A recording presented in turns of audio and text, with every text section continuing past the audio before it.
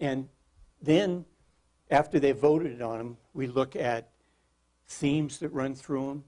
And then we look at words like, we call logical connectors, words like because, or if, and then, which are huge to understanding, but they're not words that we focus in on. And then, so we talk about those, and then we put a piece of academic text from the book, from the teacher, that then gives the academic concept. So the teacher at the end of the day has a card for each student with their initial to see where they're at in the concept, to see the process of dialogue and collaboration and thinking in a group.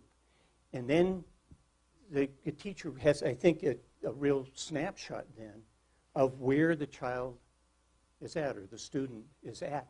And from that then, you start building transition activities that take them to conceptual understanding. And it gives them a way into academic text as opposed to read, page 75 to 80 in your science textbook, which no one's going to do.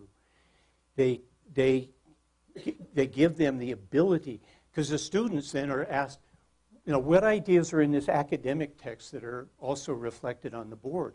Well, we said this, we said that, we said it differently. Why do